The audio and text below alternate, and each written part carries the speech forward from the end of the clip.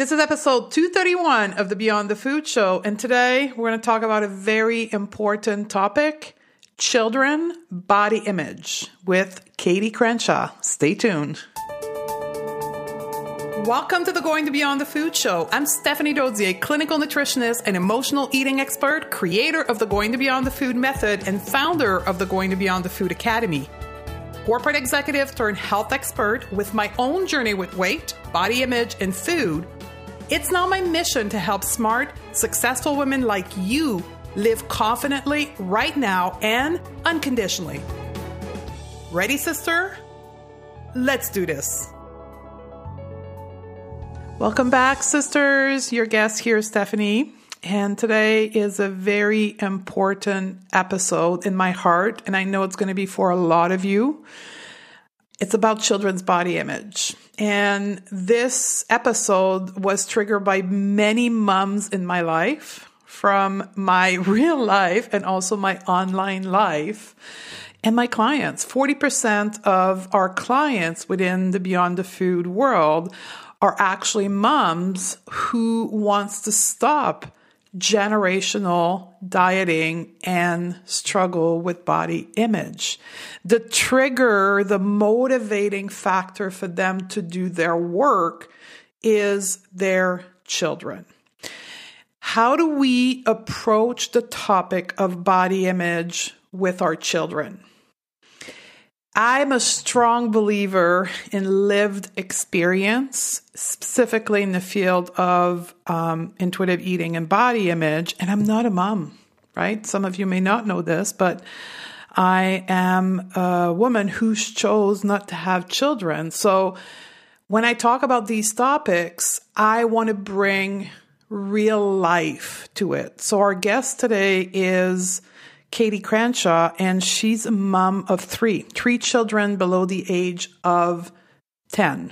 So she's also the author of a book that came across my path. And this is how this podcast got triggered to go live, is because of the work. Some of you perhaps have seen my video or my email blog that I've been sending to my community, work that I've been doing with Ashley Duro, where Ashley took her journey of learning intuitive eating and making peace with food public with me. And we've been filming our session. And Ashley introduced me to Katie. And Katie presented me with this book, this amazing book titled Her Body Can. And it's a book that Katie just released. And it's all about children's body image in a format visually and both written that is designed for children. This is the kind of book that you can just leave on the coffee table and have your children pick it up without you triggering it. Just pick it up and start looking, and they can start asking you questions. So this is the tool you can use to initiate the conversation without shocking your kids and forcing them into a place where perhaps they don't want to talk about. But this is a tool. And I have been looking for tools for moms, for my community, for my client. And thus far, I was not able to find such a book. And so to me, this is the first body neutrality book that's going to help you as a mom, a grandma, an aunt. Like if you're a woman of any kind and you influence children, you have to read this book. This is how critically important it is. And perhaps have it in your home so you can initiate the conversation with children. Now, a piece of advice for all of you that are moms and want to engage your children into this conversation. One of the things that we know from children's learning and also from neuroscience is the fact that 70% of children's learning, right? Children are born with a brain that needs development. And that's what children do from the age of 0 to the time they become an adult, right? And perhaps even later than 18. But young children learn 70% from visual cue. They learn from watching us adults. They learn from hearing us talk between ourselves, not directly to them, like when we just talk between ourselves. They learn from what is being said on TV, on the podcast you're listening to, and the conversation with your girlfriend. That's how most of their learning happens. So if you have a struggle with food and body image, and you're trying to hide it from your children by, quote, not talking about it directly to them, they still will pick up on it. So my biggest advice for all of you moms, before you go into the discussion with your children, is to do your own work, is to learn intuitive eating, is to learn body neutrality, work on your mindset, like do your own work so you can be a living example of what it means to be at peace with your body and with food. And that's how I started the podcast, by saying that 40% of our clients are actually moms and grandma that actually wants to change how they impact children in their life. That's the most beautiful gift you can give a child, is living at peace with food and your own body, no matter what the size is, so they can see what it means to be at peace with diverse body type. So I've linked in the show note to a couple of resources to help you with that. We do have a program in which we only talk about body image. I don't speak to this program often because I don't think it's the right starting point for most women, but we do have the Body Acceptance Project. It's a 5-week self-study program to teach you the basic to change your own body image. It's self-study, so it's not supported by me or by a group or by anything. It's something that you do on your own. If that's what you need and you believe that that's what would make the difference for you, I've linked to it in the show notes, stephaniedozzi.com/231. However, my recommendation is that you start with learning intuitive eating, because that is where most of the impact can be had, is when you learn to make peace with food, because a byproduct of making peace with food is making peace with your body. So I've linked to those 2 resources. I can support you into both. Those are both in the show notes, and perhaps I'll see you in one of those programs. In the meantime, I want to just quickly introduce you to our guest today, Katie Crenshaw, in case you don't know her. She's a mom of 3, but she's also a lifestyle blogger and a author. She wrote the book, Her Body Can, as a way to encourage children to create a reality for themselves in which they love themselves and their body for exactly who and what they are, instead of learning to judge themselves and hate their body for what they are not. So if you're ready for this, let's go to the interview. Welcome to the show, Katie.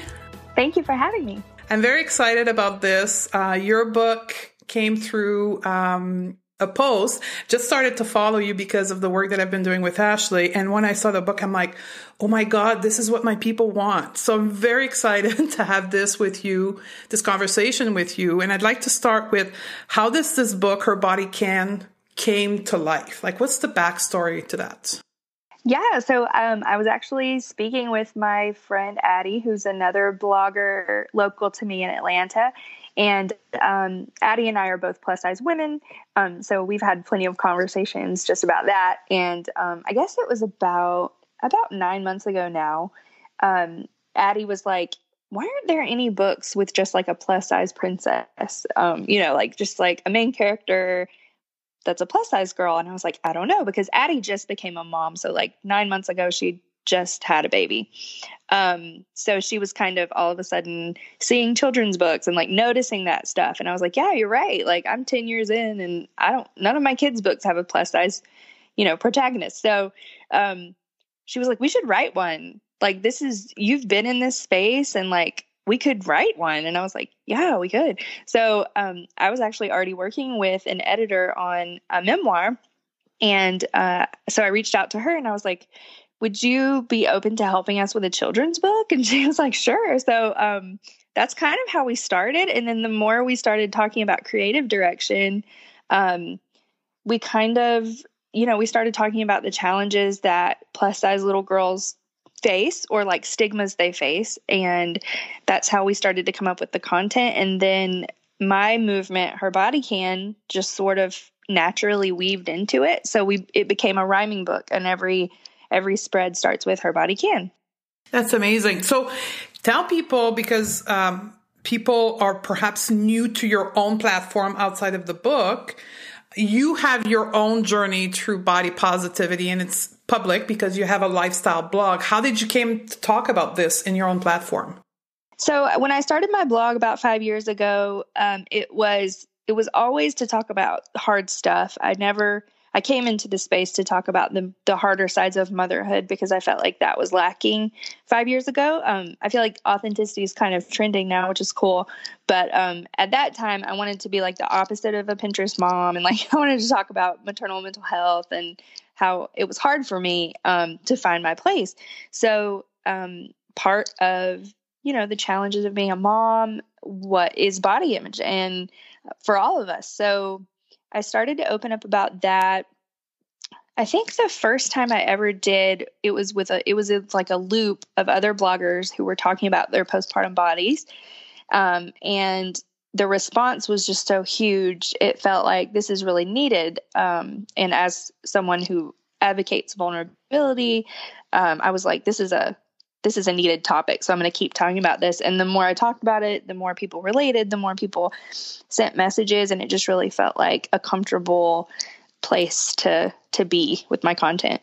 That's beautiful, because I know Ashley, he is in the same vein as you, right? It's about bringing that topic to motherhood as far as body image. But I think with this book, and this is where I'd like to angle the rest of the conversation, is how then do you take that conversation with your children? Because you're a mom of 3.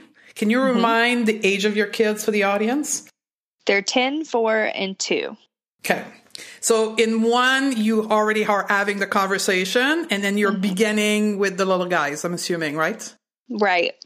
So the 10-year-old, I'm already actually having to have inquisitive conversations that are hard. And then with the other 2, I'm just starting to have to be wary of what I'm displaying in my own behavior. So constantly conscious right now of everybody. And I think that's what makes it even more interesting because it's 2 different types of conversation, right? And I think you're taking it from 2 different perspectives, because with the 10-year-old, you weren't yet in the body positive movement at the beginning. Correct. So now the conversation may look different than the other one, that they're brought up into this new environment. Absolutely.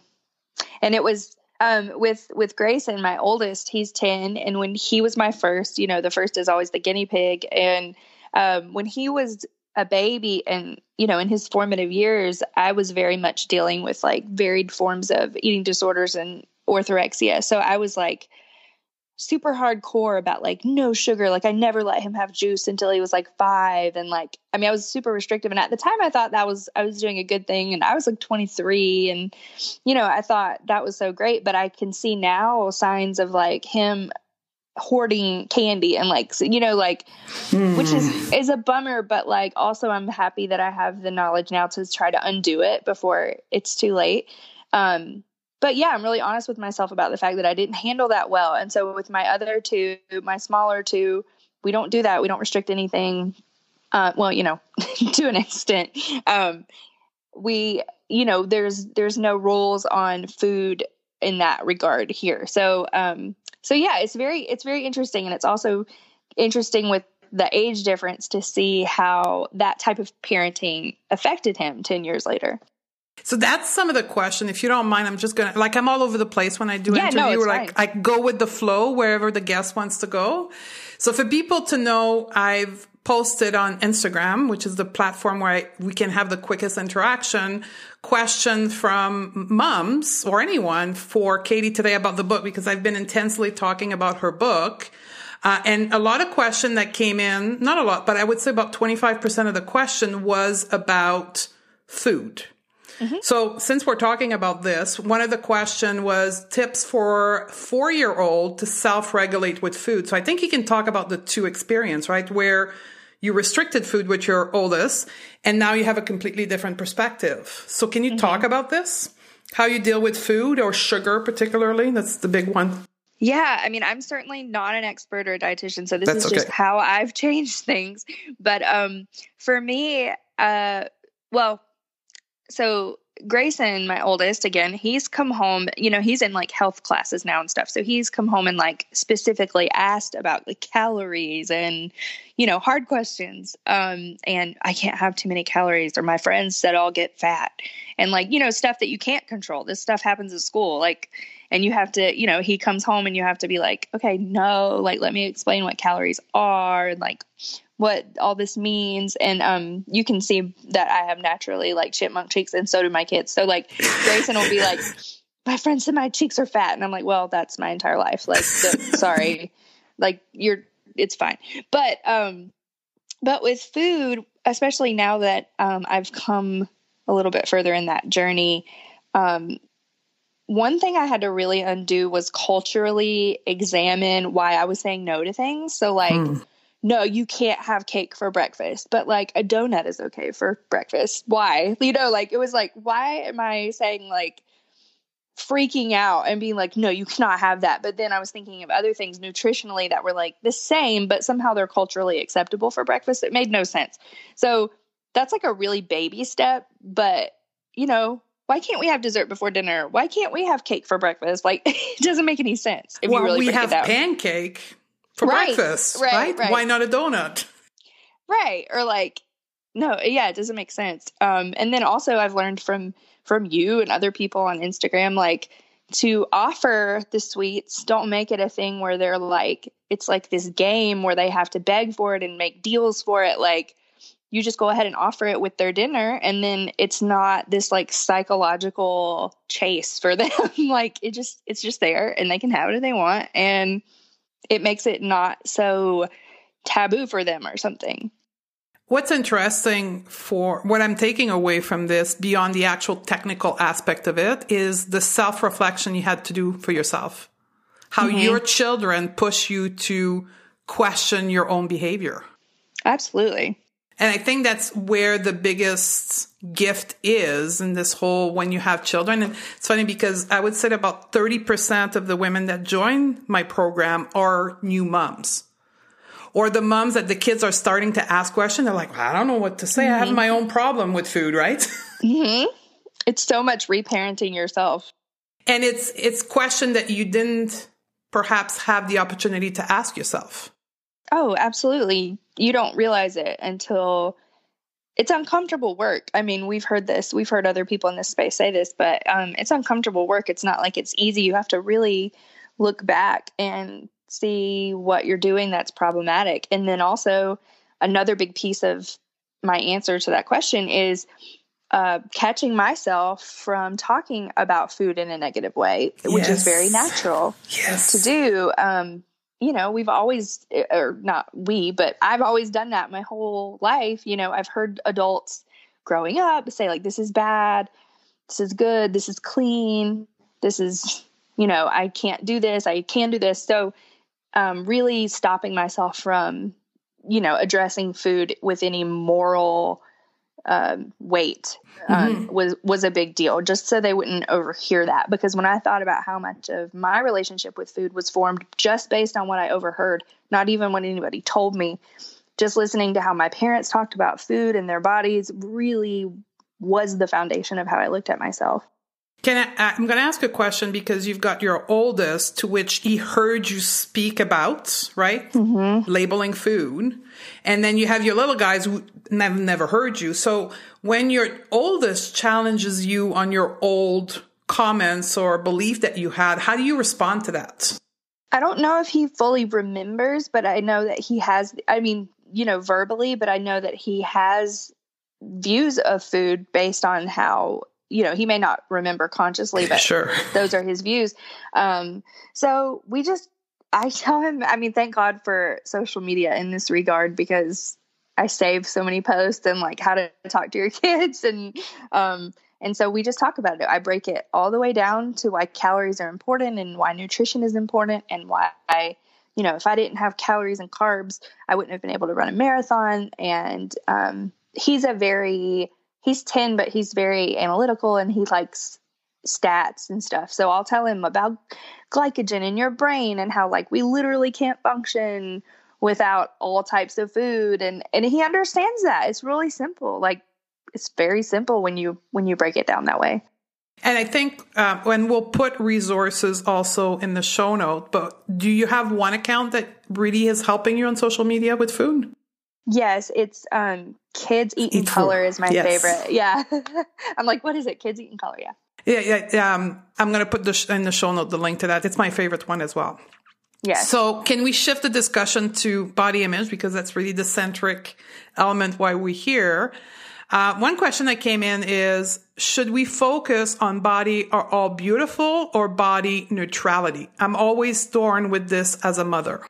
I'm in the body neutrality camp. I've always, I don't know about always, I think I jumped on the body positivity bandwagon pretty hard at first, but the more feedback I got from women that felt so defeated by that term, and they felt like something was wrong if they weren't reaching this positive mindset, I backed away from it because the more I thought about it, I agreed. And I'm also someone who I believe in, the whole spectrum of emotion, and I don't want to be unrealistic. I'm not expecting people to look in the mirror every day and be like, you are so beautiful by the world's standards and like, screw the haters. So, so I started kind of challenging people more often to be, come from a neutral place. I don't love my body every day. I don't think, oh, you're so stunning, like every day. It's just not the way it is. But what I don't do is let my body's appearance keep me from showing up to life and doing what I want to do and being in photos and all the things. So, neutrality feels more attainable to me and to many women. It's just acknowledging that our bodies are good, and capable, and what it looks like is irrelevant. And I just feel like that's a lot easier to grasp mentally than positivity. It doesn't feel so like, wow, I'm never going to reach that point. And I think in some way it's funny because we have the same philosophy, like saying that bodies are beautiful, still attach a notion of self-worth to your external shell. Right? It may not be beautiful to standard, but it has to be beautiful to this new category of standards. And it's very subjective. Yes. And it still takes us away from the notion that our self-worth is innate and it's in us and we don't have to be beautiful or great or smart. We just are worthy because we are born. As simple as that. How do you teach that to your children? Clearly there's messaging in the book about that, but what does that look like in conversation with your children? That's another thing that takes effort. I definitely grew up with an amazing dad who loved me so much, but he told me I was beautiful all the time. So, what you don't realize is that's sort of setting kids up to feel like, well, if I'm not beautiful, what am I? If I feel unbeautiful, what's left? So, as much as I want to I'm tempted, especially with my daughter, to be like, you are so pretty and you're so gorgeous. Like, I really try to stop myself and keep focus on her intrinsic qualities, like that is so funny and you're such a good friend and that was so kind. And so I try to really keep the focus on their personalities and then also just celebrating what I can do. Like, I still feel like it's very important to demonstrate a mom who lives more than her appearance and even more than a mother. I think it's really important for my kids to see me attempt to run a marathon and attempt to, write a book. And I want them to see that there's so much I can do that doesn't have anything to do with what I look like. And I hope that sticks later. Well, I think this is a great example because one of the struggle that when mother starts doing this work, there's always a notion that I have to help them with, which is I'm being selfish because I'm working on myself. Mm-hmm. What would you answer to women who are like having these thoughts in their head right now? Okay. So I just read Untamed by Glennon Doyle, and there was this paragraph that I highlighted and I want to plaster it on my ceiling in regards to being a selfish woman. So Glennon said, I burned the memo presenting responsible motherhood as martyrdom. I decided that the call of motherhood is to become a model, not a martyr. I unbecame a mother slowly dying in her children's name and became a responsible mother, one who shows her children how to be fully alive. And I just love that. That like perfectly sums up how I feel about it. It's so much more important that we show our children how to be selfish. I mean, selfish, because who else is going to show them how to care about who they are on that level? Absolutely. Like children, I've read this in some psychology book. They don't learn from what we say to them. I think it's only 20% of their learning. 80% of some crazy number is actually what we do. Mm-hmm. So girls and boys will learn from their mom not spending any time on themselves. I believe that. Much more than her saying, no, you got to self-care and you're going to practice self-care. We have to embody it. Yeah, and self-care isn't always what you think it is. I mean, there's a million different things that could make you feel fully living your identity. For me, it's not necessarily naps and bubble baths. It's, working. I enjoy working and writing because that is who I am. So just identifying yourself and figuring out what makes you, and then spending time on that is the best gift you could give your children, I think. Someone asked a question about mental health because you are an advocate for mental health, right? Mm-hmm. Mm-hmm. So how about a kid's mental health book, and how is that being expressed daily in your life, in your own journey versus what you talk about with your kids? So can you give a little bit background for people that are new to you? Like, what's your mental health journey? Yeah, so I have struggled with an anxiety disorder since I was 9 years old, and depression since I was an adult, and then exacerbated at times in postpartum periods. So I've kind of always been on that journey. I have been on medication and in treatment since I was in my early 20s, and I'm very vocal about that, especially as it pertains to the perinatal postpartum period. And I'm a spokesperson for a nonprofit that also works to erase stigma and spread awareness. So that is very dear to my heart. And I'm a little hypervigilant of my own children just because, I know that there's a good chance one or more of them will struggle as well. And what was the question about the book? How do you engage? Will there be a book on kids' mental health in the future? And how do you engage mental health in your conversation with your children? That's a really great idea for a book. That can go on your list to do in the future. Right. Yeah, no, that's a brilliant idea. We have a lot of open conversations here, especially with my oldest, who's more of an age of those kinds of conversations. I've always vocally told my children, mommy doesn't feel good because, my mind doesn't feel good today or whatever. We've always been really open about that. And I know that it's working because my son has definitely come to me to tell me, I think I'm having some anxiety, or he's come to me and even told me that one of his friends was having suicidal thoughts. So things that we've talked about, he's initiated conversation with me, which makes me, we all hope our kids come to us with that stuff rather than hide it. So we're very open about all of that here, and it's not a scary thing, and we don't stigmatize it. We just talk about it as if he had a sore throat or mommy has a sore throat, same type of thing. I'm a big believer in keeping all of that open. One of my favorite things is talking about, depression and even suicide with your children won't make them depressed or commit suicide any more than talking to them about llamas will make them a llama. So keep the conversation open for sure. And it's, again, your own self-work that you have to do. You first, to be able to have those normalized conversation, you need to be comfortable with the topic yourself. Yeah, absolutely. Right?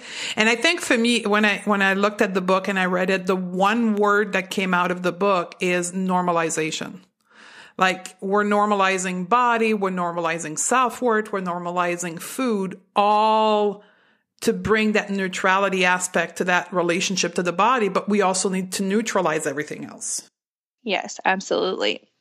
And I think showing up without apologies is the bigger work. I've posted before about, hey guys, hey fellow plus size bloggers, like we don't have to make a post and with a whole dramatic caption about why we're allowed to show up. We just need to show up. Like we just need to post and make it normal to see us in your feed. And I feel the same way about mental health and about children's body image. That's why we wanted a book that didn't center around bullying or a sad story first. We just wanted her to be living her best life the whole time from the beginning.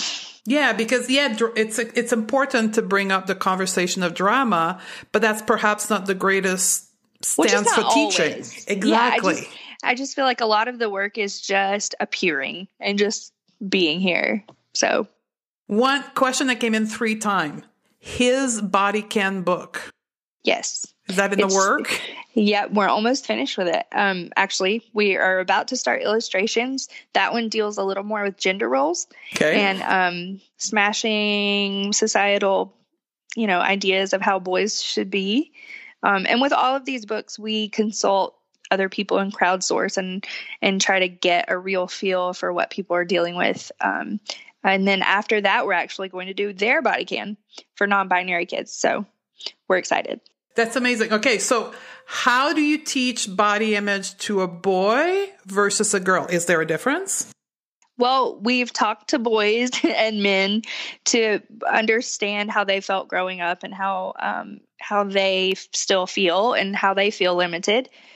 So it'll be similar to the girls' book in the way of we're just proclaiming things that they can do if they want to. Mm-hmm. I know in talking to my husband and, my son and things like that, they feel like they're expected to be louder or tougher or bigger. So it's a lot of that kind of stuff. It's a different topic in a way because the expectations are different. Absolutely. I know your son is the oldest and then your daughter is the youngest. My daughter's in the middle. She's in the middle. She's 4. She'll be 5 this year, and then my youngest is a boy too. So let's talk to that younger child. How do you begin to have a conversation? Like, what is your end to the conversation with your daughter, for an example? Well, again, with her age, it's just a lot more of me being really careful about what I'm saying and purposely saying things out loud that I don't ever comment on anyone's appearance in front of her. Well, really ever, because it's just my habit now. But I don't say a single word about what anybody's wearing or what they look like, or I try to have, because I just remember as a child, like overhearing, well, why does my mom think that person shouldn't wear those jeans? Or like, why does my mom think that person's hair is bad? Like it was a lot of just overhearing things. So I'm just, with her age, I'm just extremely conscious about what I'm saying out loud. So I try not to talk about people's appearance at all because it should be irrelevant. I think it's a very interesting perspective. And again, because I'm not a mom, I don't have the lived experience, but instead of triggering the conversation is perhaps to not trigger the conversation and wait for them to come with the question. I think it's easier that way because then when it comes up and they have questions, they'll naturally want to know, why is this person at school telling me this? But like my parents don't do that. And then it's just kind of easier. My daughter has a large facial birthmark. And that has been the center of a lot of my content for years because we have always tried to normalize that and kind of denounce people who pity it as like a flaw. And so, I waited on the day that she would start school and like kids would make fun of her. And I was like so traumatized, like it's going to be so bad. And it wasn't. She's in public pre-K. She's in school all day, every day. And I've even asked her gently, like, has anybody said anything about your birthmark? And she's like, no. If you don't make it a big deal, they won't. So it's pretty easy right now with her. So because some of the questions were like, one of the mom asked, like, my son is on the low spectrum of the growth chart. So how do I engage with him? Perhaps it's not to engage with it and wait for the question to come in. Or would you have a different advice? My advice would be to not go there until they come to you. Sometimes our adult minds we forget that we have so many more decades of experience in trauma, and we project it, and we're just waiting on something bad to happen, and it might not. So I would say to not bring it up until they do. How did you engage with your daughter's birthmark? Because it's no different than bigger in a plus size body. It's just like an aesthetic appearance base. How did you engage with that? Honestly, I did the hard work of not bringing it up until I needed to, and I really still haven't needed to. Like I asked because she started school, and I just wanted to make sure she wasn't like hiding anything. But I just said like, "Oh, does anybody think your birthmark's cool?" Or I said it something like that, and she's like, "Yeah, no." Like she's just oblivious. And I'm not saying that lasts forever. Obviously, developmentally, they come into a place where they start to recognize things, and they might have questions or they might be concerned, and we'll tackle it then. But you know, I've always said to her and to other people who've asked, like, you know, she has part of her face is another color. Part of this person's hair is another color. You know, everybody has something. And the more we act like it's scary or weird, the more we just keep that stigma going. So we're just going to move on and talk about something else. It's interesting because I was bullied in junior K, like what I think in the States is like the pre-high school stages anyway, 12 to 14 years old. And I think part of it for me, I was bullied because I was so uncomfortable in my own body. I think if I would have been neutral, I'm not sure I would have had the experience of bullying as much.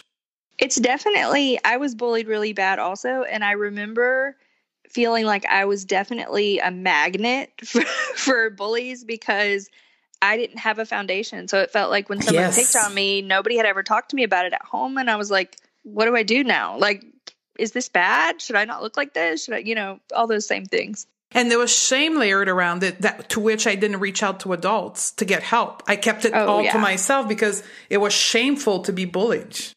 Same here. Exactly same. I would cry myself to sleep and never told my parents. So I think it's very interesting with this approach on how it's thought and how the conversation went, that perhaps the bullying won't be as present just because of the way we're approaching the conversation. Yeah, absolutely. And I think it's important also to stay human. And I'm open with my son, like, oh, this happened to me when I was a kid. And, you know, I've made mistakes and this, you know, it's the more human you can stay while still being a parent, the more they'll come to you when they have problems. 2 questions to end the conversation. I'm holding the book in my hand right now. So if you're a parent that brings this book in the house, what would you do with it? With the kids? Oh man, I've seen all these videos now. Yes. People reading it, and it's just like amazing. I love watching these moms unbox it and give it to their kids and let them go lead the conversation. It has been so interesting to me to watch these kids lead the conversation. Yeah. Just sit and read with them if they can't read by their own and see what happens.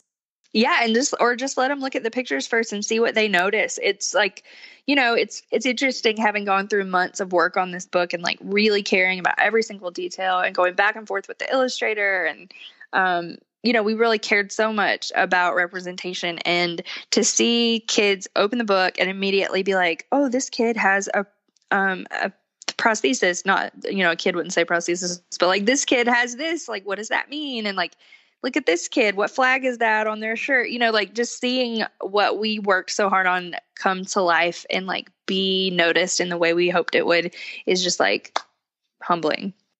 Awesome. So your parting message to moms out there around body image and food and all that stuff, what would it be? Definitely start from a place of neutrality. People ask me all the time, how are you so confident? And I say, I'm not different than you. I have more practice than you. Practice, you know, forcing yourself to do things makes it easier no matter what it is. So putting on a bathing suit and showing up at the pool, even though it's like super hard, the more times you do it, the less hard it gets. You can train yourself to not lose out on things in your life. So coming from a place of neutrality and just continuing to show up in your life, no matter what you look like, is the best place I know, or is the best way I know how to do it. And then my second biggest advice is to fill your social media feeds with people that represent you, with professionals like Stephanie and Kids Eat in Color, and like all these people that are out there providing free content to help you reparent yourself and address traumas that you've grown up with so that you can raise better humans. Thank you. It was a pleasure talking to you. I know you're a huge source of inspiration to my community, so thank you for the work you do. And thank you for being you. Thank you so much for having me. It was so fun. There you have it, ladies. I hope you learned a lot. I know I did, because I don't have children, so I don't know how to initiate those conversations as effectively as a mom. So our guest was amazing in sharing her experience. What I'd like to do now is to give you 3 self-discovery questions around your own history and journey around body image, so you can start discovering how you came to have the body image that you have, and perhaps give you a perspective on how you're impacting children around you. So here we go. Question number 1. How was your mother's or caregiver's relationship to her body and weight? How would you describe it? Journaling question number 2. Did my mother or caregiver attempt to lose or modify body weight via diet program or exercise? If so, when did I first notice it as a child, and how did it make me feel? And the last question, did my mother or caregiver commented on my body appearance or weight? If so, how did it make me feel? Did I take any measure to avoid her comment? If so, what? I think this self-discovery journey towards your own creation of your body image will help you see how you can change the influence that you have on other children, which, by the way, those 3 questions are taken out of our Going Beyond the Food Academy program. These are journaling questions that we include at the end of each lesson, and this is actually lesson 3, which is our story with diets and body image. So I hope that can help you.